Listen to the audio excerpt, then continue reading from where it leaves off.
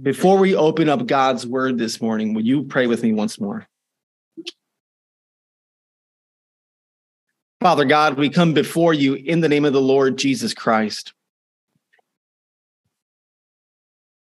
Father, I just ask now that as we begin to sit and hear you speak to us, that you would steady our hearts, that you would open our ears, that you would give our minds understanding, not simply intellectually, but by faith, and that you would conform us into the image of Christ during this time.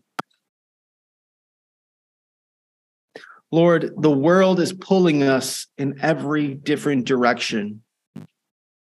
The world desires to pull us away from you. The world wants to incline our very hearts to darkness.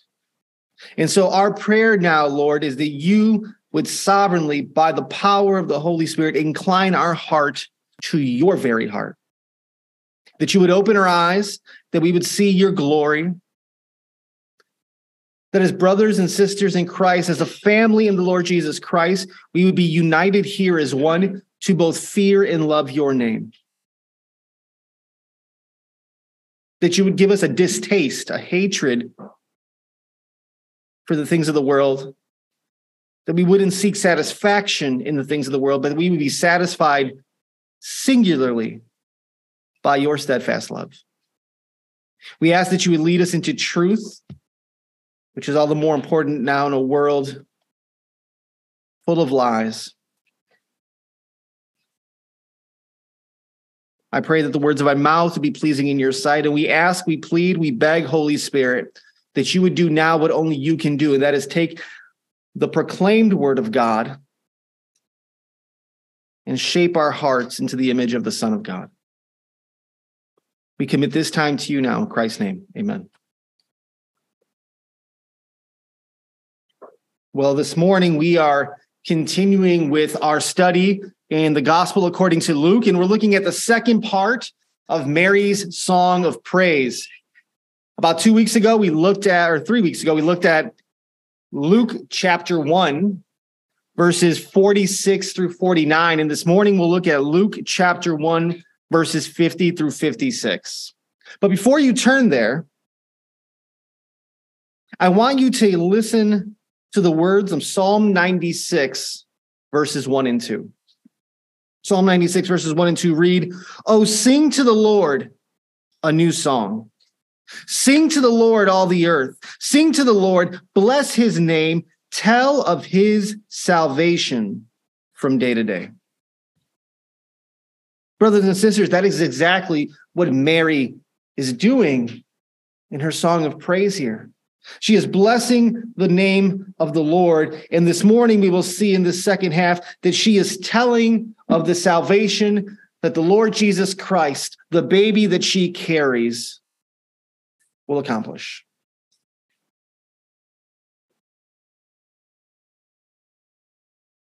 Now, I want to read our verses and then clarify some things before we move forward. So if you turn and look with me at Luke chapter 1, starting at verse 50. "And his mercy is for those who fear him from generation to generation. He has shown strength with his arm. He has scattered the proud in the thoughts of their hearts. He has brought down the mighty from their thrones and exalted those of humble estate. He has filled the hungry with good things, and the rich he has sent away empty. He has helped his servant Israel in remembrance of his mercy, as he spoke to our fathers, to Abraham and to his offspring forever. And Mary remained with her for about 3 months and returned to her home." As I noted, this is the second part to this sermon, Mary's song of praise. The first time, as we looked at verses 46 through 49, we saw Mary's personal praise. She was personally praising God for what he had done for her. But now in verses 50 through 55, it goes from what God had personally done to Mary giving a prophetic praise for what God will do, through her Son, the Lord Jesus Christ. But you may have noticed as we read these verses that it was in the past tense. What he has done, has scattered, has brought down, has exalted, has filled.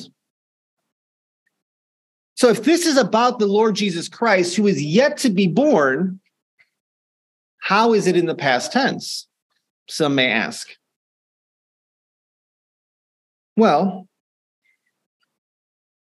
oftentimes in these prophetic words of praise, we see what is going to happen in the future spoken of in the past tense, because the writer, under the inspiration of the Holy Spirit, is so certain of what the outcome will be that they speak of it as if it's a done deal.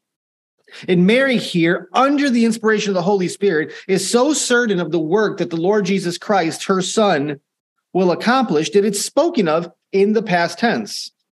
Let me give an example just to show you that is a pattern we see.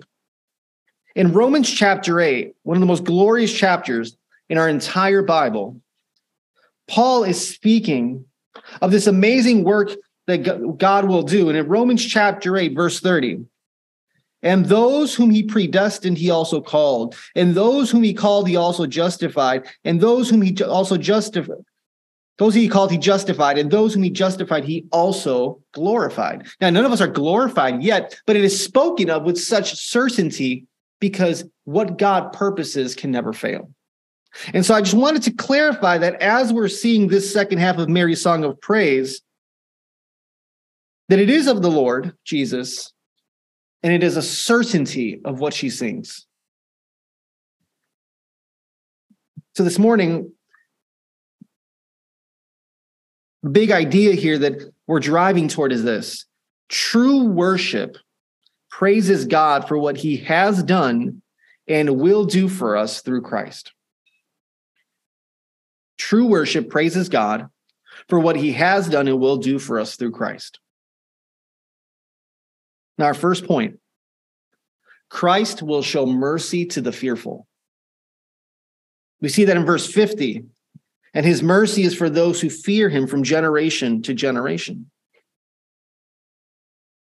Now, when we talk about God's mercy, his mercy, we're talking about God's compassion, God's pity toward those who are his, God's faithful love to those who are his.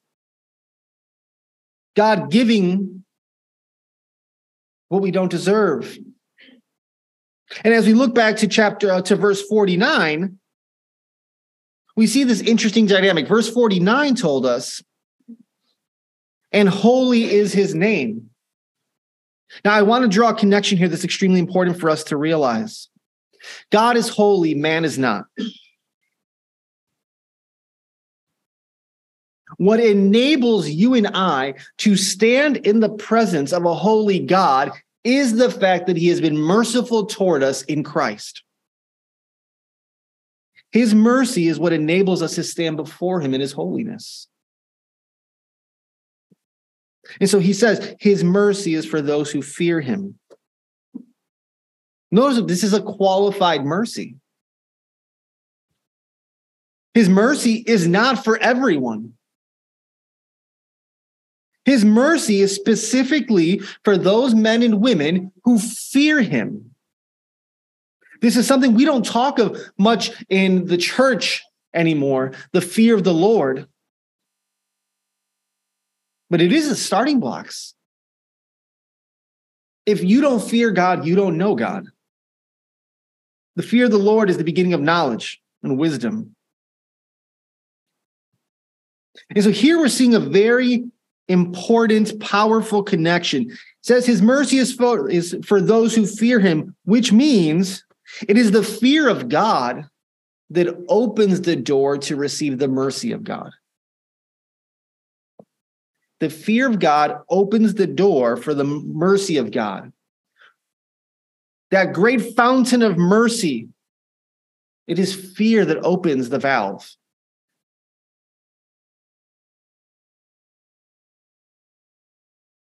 Now, when we talk about fearing God, I want us to understand there are two ways to understand the fear of God. The first one is the one nobody wants to talk about. But it's the fear of God that is terror. We somehow think it's wrong to speak about having being terrified of God. We see that the sinners are terrified of God in Genesis chapter 3, verse 10. After Adam and Eve have sinned, it says, I heard the sound of you in the garden and I was afraid. They hid. In Psalm 105, again, fear. Psalm 105, verses 36 through 38. He struck down all the firstborn in their land, the first fruits of all their strength. Then he brought out to Israel with silver and gold, and there was none among his tribes who stumbled. Egypt was glad when they departed, for dread of them had fallen upon it. It's a terror. Luke chapter 2, verse 9, we'll see at some point. And an angel of the Lord appeared to them, speaking of the shepherds. And the glory of the Lord shone around them, and they were filled with great fear. Acts chapter 5, verse 11. Speaking of Ananias and Sapphira, who were struck dead for their lying. After they had both fallen dead, it says, of the church, and great fear came upon the whole church and upon all who heard of these things. I want us to understand first that terror type fear of God, because that's where we all must begin. If you've never had a terror of who God is, with all due respect, you're quite foolish. You're not seeing God. This is the one who says by his very word can melt the mountains.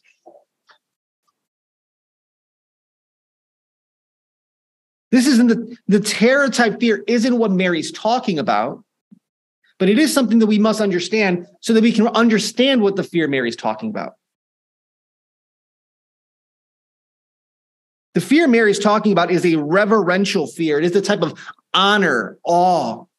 When you stand in the presence of somebody of authority, of might, and there's a recognition and a humility, almost as if you're thinking, I shouldn't be here. I define that type of fear as this: having a profound respect and understanding for who God is and what he is capable of, but that he is for you, and therefore you humbly and joyfully submit to his rule and reign. Think about that. You have some type of apprehension of God. You recognize that he is the great sovereign. You recognize that so powerful is he that he speaks a word and universes come into existence. So holy is he that no sinner could be in his presence. So all-knowing is he that he knows thoughts that you never speak. So just is he that he will bring every deed into account of every person who had ever been born. That's terrifying. But then you know and you recognize, wait a minute, that's who he is. That's what he's capable of. But in and through faith in his son, the Lord Jesus Christ, that is all not against me, but he is for me now. And that recognition drives you to a state of humility, honor, and awe and obedience. That is the type of fear. And this definition that I provide here is important because it acknowledges both sides of the type of fear of God, but it rests in the fact that he's for you. It is those who fear the Lord rightly that are in position to receive his mercy, she says. Who are in a position to receive his love. But notice she says from generation to generation.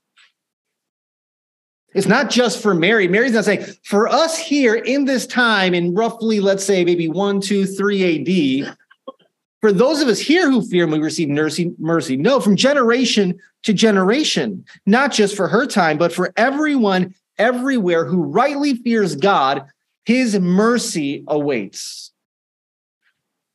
His unchanging nature, his mercy toward his people. The God who's faithful to Noah, to Abraham, to Isaac, to Jacob, to Joseph, to Moses, to David, to Mary, is the same God who will be faithful to pour out his mercy upon you if you rightly fear him. And let me say, you can only rightly fear God when you have faith in his Son. Because it is faith in Christ that gives us the new heart and the indwelling of the Spirit so that you can rightly see, love, and submit to him. This is what Mary begins singing about. That alone there, we could say, just close it up and go to prayer here. There's enough there to keep us on our faces. Mary is praising God that he is a merciful God deserving to be feared. But she goes on. He has shown strength with his arm. He has scattered the proud in the thoughts of their hearts. So this God who gives mercy now, we are told, is a very strong God, an omnipotent God. And it says that he has displayed, he has shown his strength. When it says his arm, in the Bible, the arm of God is used symbolically to represent his power and authority. Mary is praising God for his strength. Psalm 44. Verse 3, which we read this morning. For not by their own sword did they win the land, nor did their own arm save them. But your right hand and your arm in the light of your face, for you delighted in them. It is God's arm of strength, speaking of, that saves people. But here we're told that the strength, the arm of God, is being displayed against a certain people. He has shown his strength with his arm. He has scattered the proud. The object of God's strength are those that are proud in heart. Here we see the first of a series of contrasts in the passage. In verse 50, he spoke of those who fear him. In verse 51, he's speaking about those who are proud before him. The fearful and the proud. Who are the proud? What does he mean by that?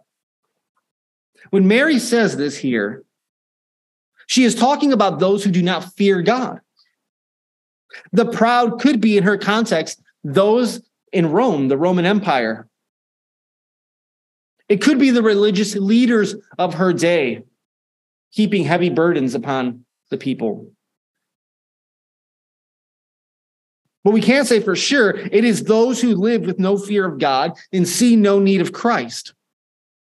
And therefore they govern, they lead, they rule from a position of pride. The Bible is full of such examples. Exodus chapter 5, we encounter Pharaoh. Pharaoh was a very proud man. Exodus chapter 5, verse 2. But Pharaoh said, "Who's the Lord that I should obey his voice and let Israel go? I do not know the Lord, and moreover, I will not let Israel go." He's just thumbing his nose at God. Prideful. No fear. In the book of Daniel, chapter 4, we encounter Nebuchadnezzar. Listen to Daniel chapter 4, verses 29 and 30. At the end of the 12 months, he was walking on the roof of the royal palace of Babylon, and the king answered and said, "Is not this great Babylon, which I have built by my mighty power, as a royal residence for the glory of my majesty?" While the words were still in the king's mouth, there fell a voice from heaven, "O King Nebuchadnezzar, to you it is spoken. The kingdom has departed from you, and you shall be driven from among men, and your dwelling shall be with the beasts of the field, and you shall be made to eat grass like an ox, and 7 periods of time shall pass over you until you know that the Most High rules the kingdom of men and gives it to whom he will." And then verses 34 through 37, Nebuchadnezzar realizes, my pride blinded me to who God is, and I must fear him. In the New Testament, we see the proud in a character like Herod Agrippa in the book of Acts, chapter 12. Herod is ruling. Herod thinks really high of himself. Acts chapter 12, verses 20 through 23. Now Herod was angry with the people of Tyre and Sidon, and they came to him with one accord, having persuaded Blastus, the king's chamberlain. And they asked for peace because their country depended on the king's country for food. On an appointed day, Herod put on his royal robes, took his seat upon the throne, and delivered an oration to them. And the people were shouting, "The voice of God and not of man." Immediately, the angel of the Lord struck him down because he did not give God the glory, and he was eaten by worms and breathed his last. These are pictures of men in positions of authority who are so full of pride through and through that they do not acknowledge God. And because they do not acknowledge God, they also put heavy burdens upon God's people. Each of those men met the strength of the arm of the living God.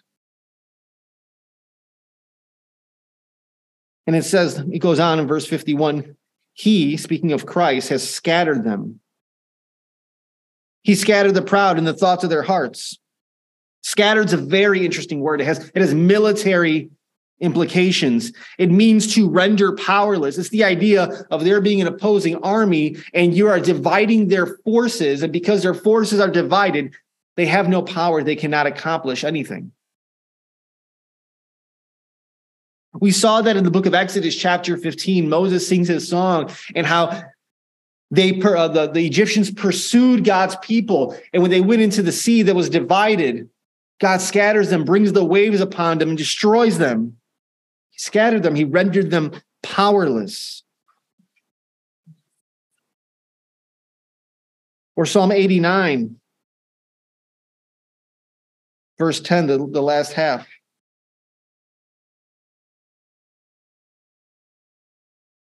You scattered your enemies with your mighty arm. Brothers and sisters, I want to be very clear here. And I hope this is a word of encouragement to you and of strength. Christ will never be mocked. Christ will not be mocked. As surely as Christ is merciful and will be merciful to those who fear him, he will show his right arm and he will scatter those who are proud and do not acknowledge him. The proud, those individuals who see themselves as self-sufficient, those who see no need to acknowledge God, Christ will scatter them. He is the reigning king. He is the Lion of Judah. Notice Mary says that he will scatter those that are proud in the thoughts of their hearts. This is extremely important because it tells us pride originates in the heart. That's where pride is birthed out of, your heart, your control center of your being, where that governing force lies. Your thought life and not simply your actions are pride-filled. What you think is what you will become. Wicked thoughts produce wicked men. Prideful thoughts produce prideful men. And Mary now sings and praises God under the inspiration of the Holy Spirit because Christ will come. He will expose the prideful. He will render them powerless, and he will rule and reign as king. Could you imagine she's singing this as Christ grows within her womb? What could this young woman of faith be feeling? We read her words, but it'd be so interesting to be able to jump maybe into her heart and know her affections at this moment. Christ will show mercy to the fearful, but he will also judge the proud, and for this he must be praised, which is why Mary sings of it. So let me put two questions before us now. Question number one. Do you see yourself as being in need of God's mercy? As you sit here this morning, and as you think of just who you are, not your circumstances. Let's Let's just do away with that for a moment. Just to try to divorce yourself away from the circumstances of life. As you just look in the mirror and recognize who you are, do you say, Lord, I need your mercy? I need your mercy because of who I am.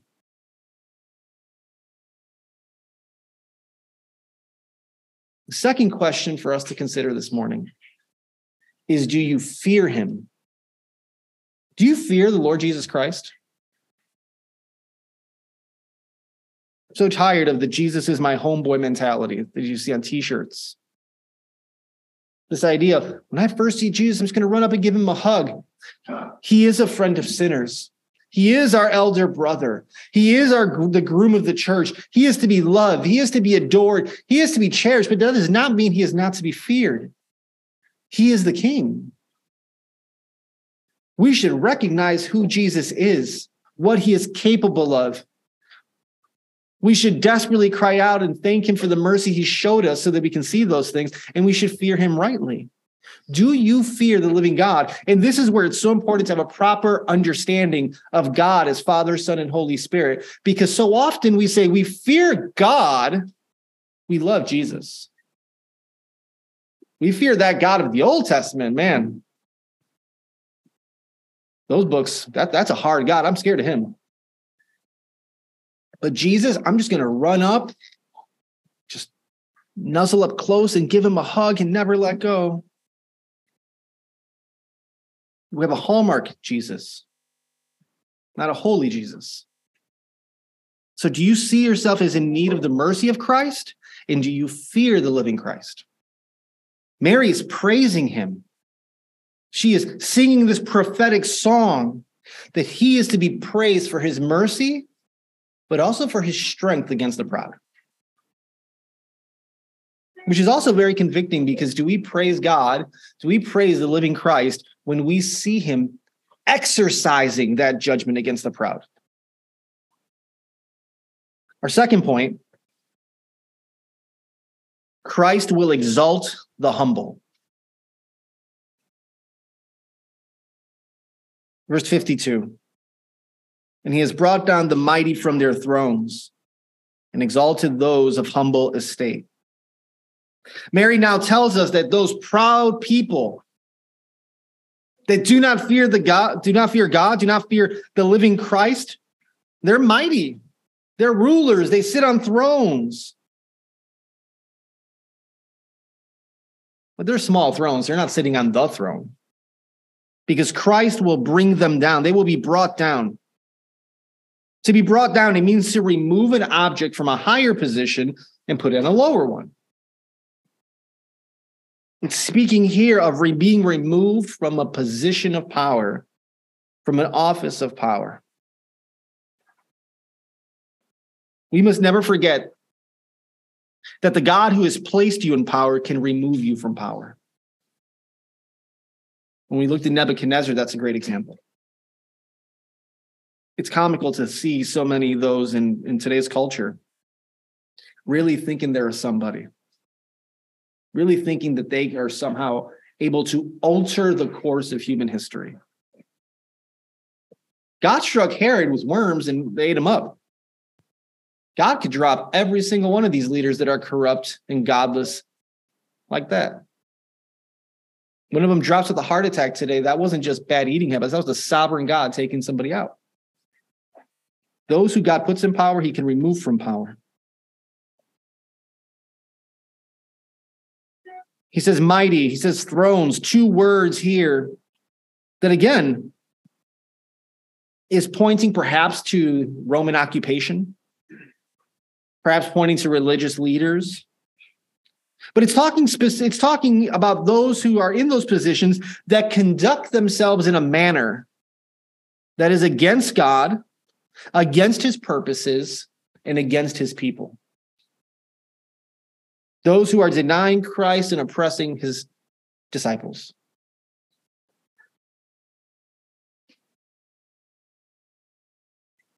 We don't really understand what that would be like today for us. We live in relative comfort. We think it's persecution when Starbucks cups don't say Merry Christmas.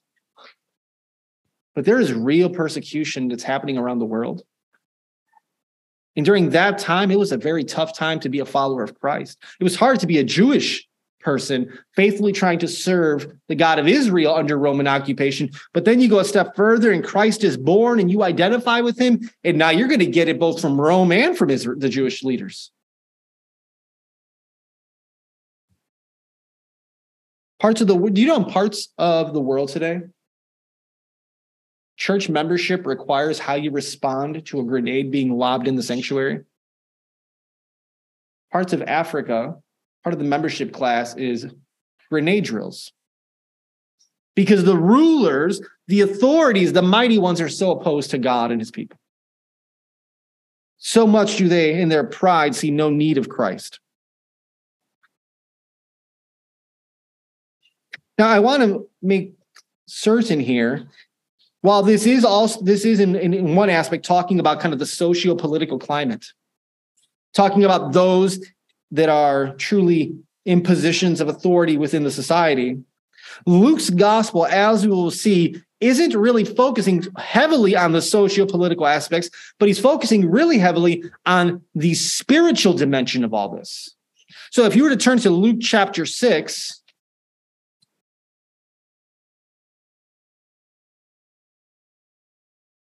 in verse 20, Jesus speaking of Jesus, it says, and he lifted up his eyes on his disciples and said, "Blessed are you who are poor, for yours is the kingdom of God." He, Christ, has in mind this spiritual eternal kingdom. So the mighty ones, the ones on thrones, are those who are against his kingdom. Oftentimes, those in positions of authority in the world are also waging a spiritual battle against Christ and his people. But it doesn't simply mean that.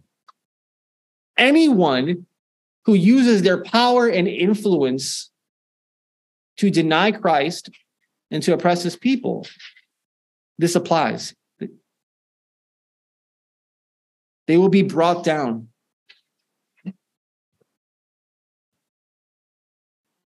But again, the contrast. And he's exalted those of humble estate. The mighty and the humble. The humble are going to be exalted. They're going to be raised high. It means to be given a high position. Humble estate, meaning of simple means, not very distinguished. We saw how that can apply to Mary, very humble girl of humble means. Those of humble estate are those who see themselves as undeserving before God. Those who know their need of Christ.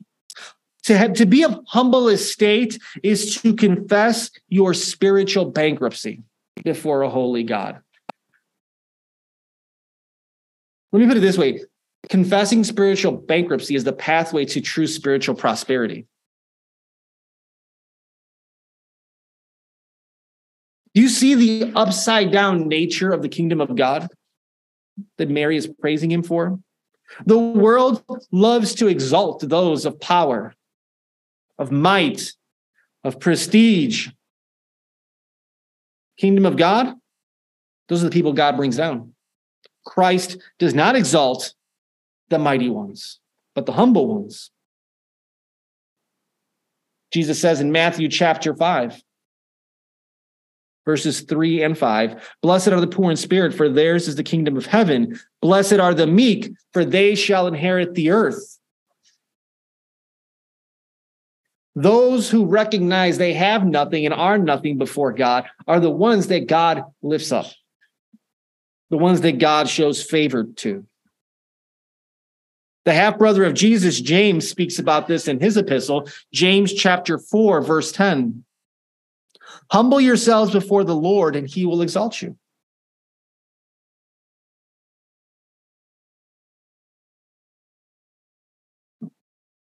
Somebody who thinks they're mighty before God has a mental problem. Just gotta be honest. How can you think that you're mighty as you stare at God?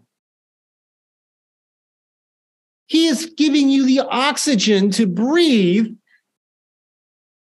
He's keeping you alive in your pridefulness against him. Anyone who comes face to face with the living God and remains in their pride and is boasting of their might and is abusing the thrones that God has put them on. It's not a very polished way to say it, but they need help. They need Christ. They will be brought down. They will be humbled either in this life, God willing, and they will come to faith in Christ, and they'll be brought down eternally and scattered in the day of judgment. Brothers and sisters, we need to guard our hearts here very much. Let me for a moment here just speak from a place of, I would say, pastoral concern. We really need to guard our hearts because the political climate of our day has so many followers of Christ trying to bring the mighty down ones from their thrones. We have men and women saying, we got to bring them down. We have to do this. They want to play the place of God. I've been guilty of that heart posture. I've heard it here in our sanctuary after services. We need to guard our hearts because it's not our job to scatter the prideful ones. It's not our job to bring the mighty ones down from their thrones. Christ will do that. Our job is to intercede and pray that they would repent or pray that God's justice would be done. But it is not our job to get into the trenches and try to do what only Christ can do. We have to be careful there because we end up becoming them. The proud, the powerful, the prosperous will not have the last word. So you don't need to fear. You don't need to get all worked up. God is sovereign. Christ is ruling and reigning. He's seated at the right hand of the Father in power. He will scatter the proud. He will bring down the mighty. He will not be mocked. He will exalt those who humble themselves before him. Therefore, I think, again, as a word of caution, we need to be more concerned with praying than protesting.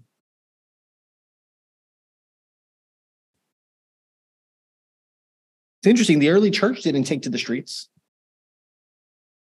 They took to the catacombs to pray.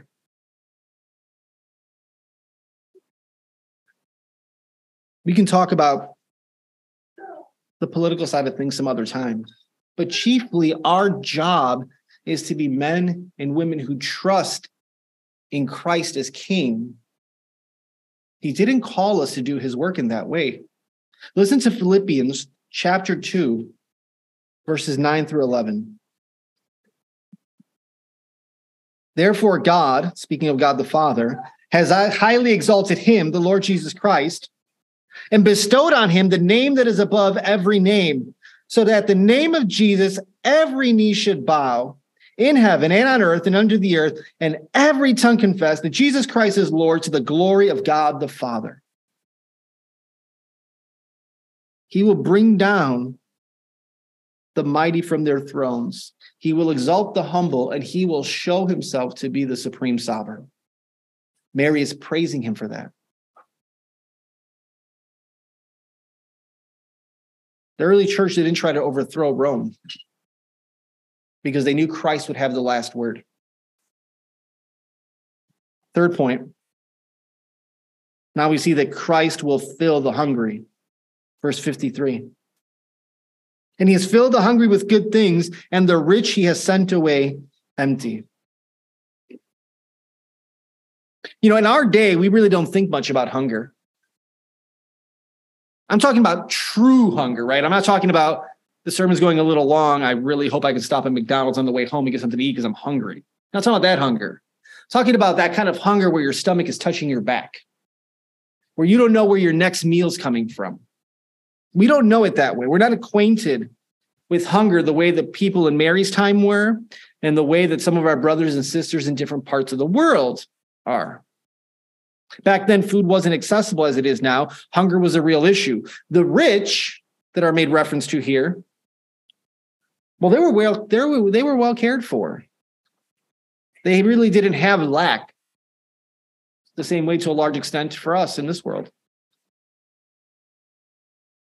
If you were an average person of humble means, you learn to accept hunger as a part of everyday life.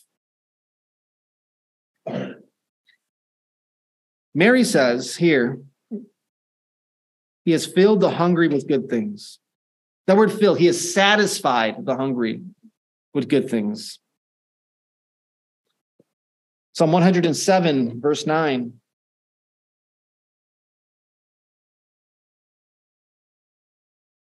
For he satisfies the longing soul, and the hungry soul he fills with good things. Remember, Luke is chiefly speaking of the spiritual realities here.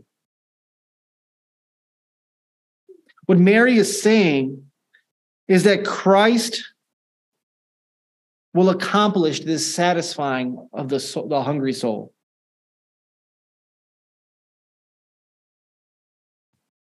We saw that when I made reference a few moments ago to Luke chapter 6, verses 20 and 21.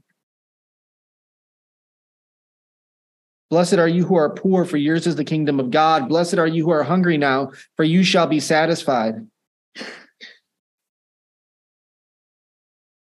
Mary, in this prophetic song of praise, is saying that the Messiah will come and fill and satisfy all of those who hunger after God, those who desperately see their need of Christ the Messiah. In the kingdom of God, it is those who are most hungry that are most healthy.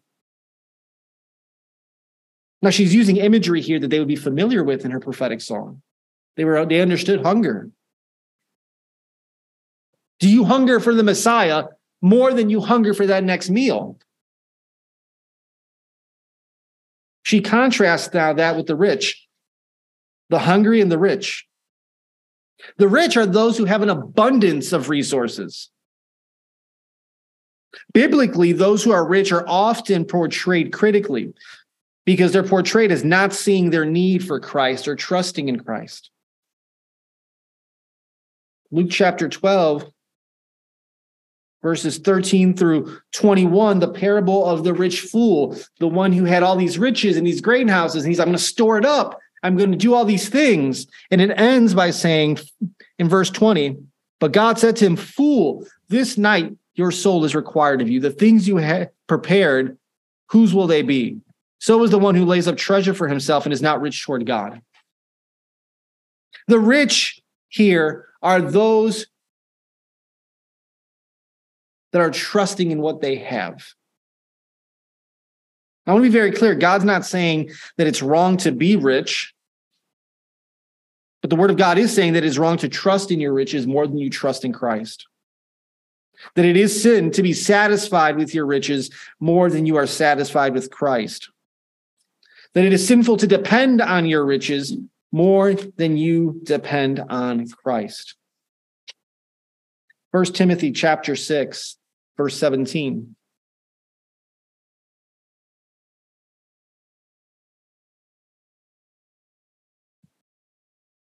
As for the rich in this present age, charge them to not be haughty, nor to set their hopes on the uncertainty of riches, but on God who richly provides us with everything to enjoy.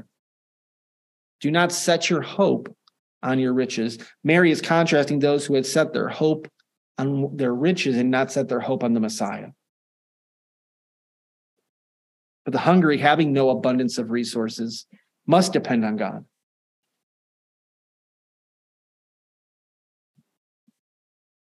The rich will be sent away empty, it says.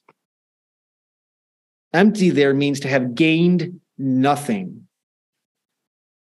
To have gained nothing. Filled contrasted with empty.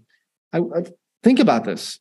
Those who have lived a life pursuing satisfaction in the riches of the world are said to have gained nothing because they will have no share in the kingdom of Christ.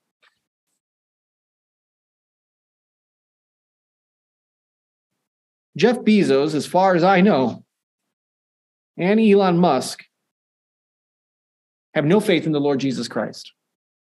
Billionaires. I can't even count to the amount of money they have.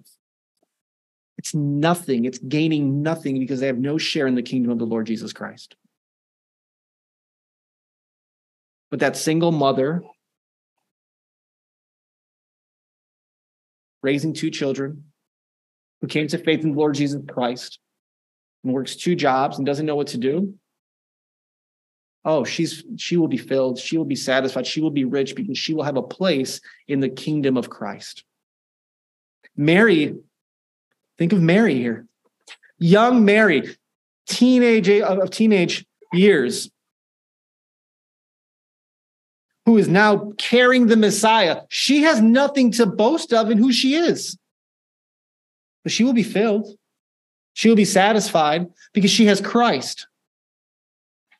But the rich, the mighty, the proud, those on thrones, they gain nothing. This is the upside down nature of the kingdom of God. Proverbs 11, verse 28, whoever trusts in his riches will fall, but the righteous will flourish like a green leaf. This is what God will do in Christ. He will satisfy, he will fill, he will lift up those who cast themselves completely upon his mercy through his Son. So let me ask this question. Do you hunger for Christ, or are you passing through this life satisfied? Do you hunger for Christ, or are you satisfied? Is Christ a necessity or simply a nice thing to have in your day? One day you're going to die, and somebody's going to get all your stuff. If you lived for your stuff, if you lived for your riches, you gained nothing in this life. But if you saw your condition as a sinner, if you turn to God to receive the mercy and the forgiveness available in Christ, if you've humbled yourself before him, then you've gained everything for all eternity because you will be in his kingdom as his child with your life hidden in Christ. Now, I do want to recognize here, while this is speaking chiefly of spiritual hunger, there is also a material application. Jesus did care for the poor. He did feed people. Feeding of the 5,000. So I just want to say, as a way of application, we cannot simply say, you know what, I'm just going to spiritually help people. But materially, that's on them. I'll pray for you. It's interesting. Oftentimes, those with a full stomach have an open heart. Listen to James chapter 2, verses 15 through 17. If a brother or sister is poorly clothed and lacking in daily food, and one of you says to them, go in peace, be warmed, be filled, without giving them things needed for the body, what good is that? So also faith by itself, if it does not have works, is dead. A heart that is filled will seek to fill other people's hearts.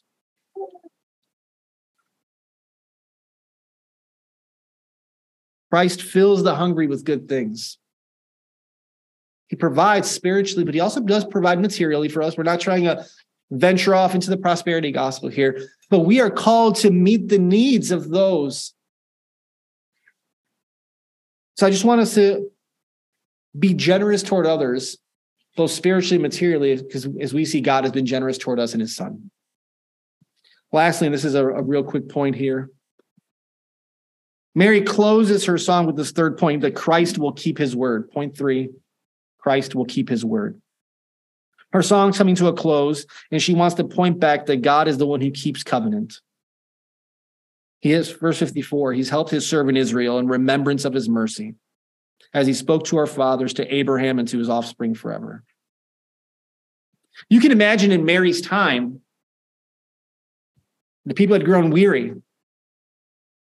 They'd be bitter. Roman rule was not fun. And you can imagine at least a few people in town asking, where is God? Has he forgotten us? Is he even real? As Mary sings these last parts here, her words emphatically are, no, God has not forgotten. God has remembered his mercy. God is not one to forget. God always delivers on his promises. He has helped his servant Israel in remembrance of his mercy. Mary now offers praise to God for the mercy he has shown his people. The story of Scripture is a story of God's continual mercy toward his people. God has been merciful time and time. God has been merciful simply not to just be done with all of humanity. Israel had given God many reasons for him to just wash his hands and be done with it. But God continually is merciful. And God made promises and delivered. As he spoke to our fathers, to Abraham and to his offspring forever, it says in verse 55. Here and now, as Mary sings these songs, the Savior of the world, the promised Messiah, the true seed of Abraham, the son of David who will sit on the throne forever, is growing within her. And he will be born, and he will seek and save the lost. He will deliver, and he will rule. God the Father, in sending his Son, is fulfilling the very promises he made to Adam in Genesis 3:15, to Noah, to Abraham, to Isaac, to Jacob, to David. The mercy that was promised in verse 50 that we saw this morning, and his mercy is for those who fear him, has always been provided, but now will be displayed and provided in fullness through the Son that will be born by Mary. The child that Mary carries is the fulfillment of all the promises and the shining testimony of the mercy of God toward his people. You and I are recipients of those promises. God, in his mercy, sent his Son to seek and save the lost. That is anybody and everybody who is trusted in that Son. Mary's song of praise is a beautifully rich song that shows us that true worship is God-centered from the soul and marked by humility. But the true worship is also supposed to make much of what God has done and will do through Christ. Verse 56 tells us that after 3 months, she went back home. She left. Seems to be right before John is born. Mary has spent 3 months with Elizabeth, and one can only think of the giddiness they had, marveling at what God has done and is doing in their lives. John's about to be born. He will be the forerunner to the Messiah. The very Messiah is growing in Mary. And one can just imagine what those conversations might have been like. Now Mary's going back home to face the music. Teen girl pregnant. The rumors will begin to swirl. Did she cheat on Joseph? Why is he still with her? But in these 3 months, Mary's song shows us that her heart is full. Her soul is given over to the will of God. And though belief is costly, she knows that Christ is worthy to be praised. So how about us? Do we seek to worship Christ with a God-centeredness? Do we worship Christ from our very soul? Do we worship Christ with humility? And is our worship making much of who Christ is and what he has done and will be doing? That's my prayer for myself and for all of us. I pray that as we look unto Jesus and worship him, we do so as ones who know that Christ will help those who fear him, exalt those who are humble before him, fill those who hunger for him, and keep his promise to all who have trusted in him. Let's pray. Father God, we thank you that in the fullness of time, you sent your Son, the Lord Jesus Christ, to be the one who fulfills the promises that you have made from long ago. We thank you for the upside down nature of your kingdom. We thank you that you do not look on the outside as man does, but that you look upon the heart. You look upon those who fear you. You look upon those who are humble before you. You look to those who see their need of your mercy. You delight in to supply those who hunger after you. We thank you for being that type of God in your Son, Lord Jesus. We Also, thank you that you, Christ, are also a God of justice we see here. That the proud will be dealt with. That the powerful will be dealt with. That the sinfully prosperous will be dealt with. And that you will shine radiantly as the King. Mary sang a song of praise of all these things. And it is my hope and my prayer that we sing likewise of you, Christ, and all that you are, all that you've done, and all that you are doing. Pray these things in Jesus' name. Amen.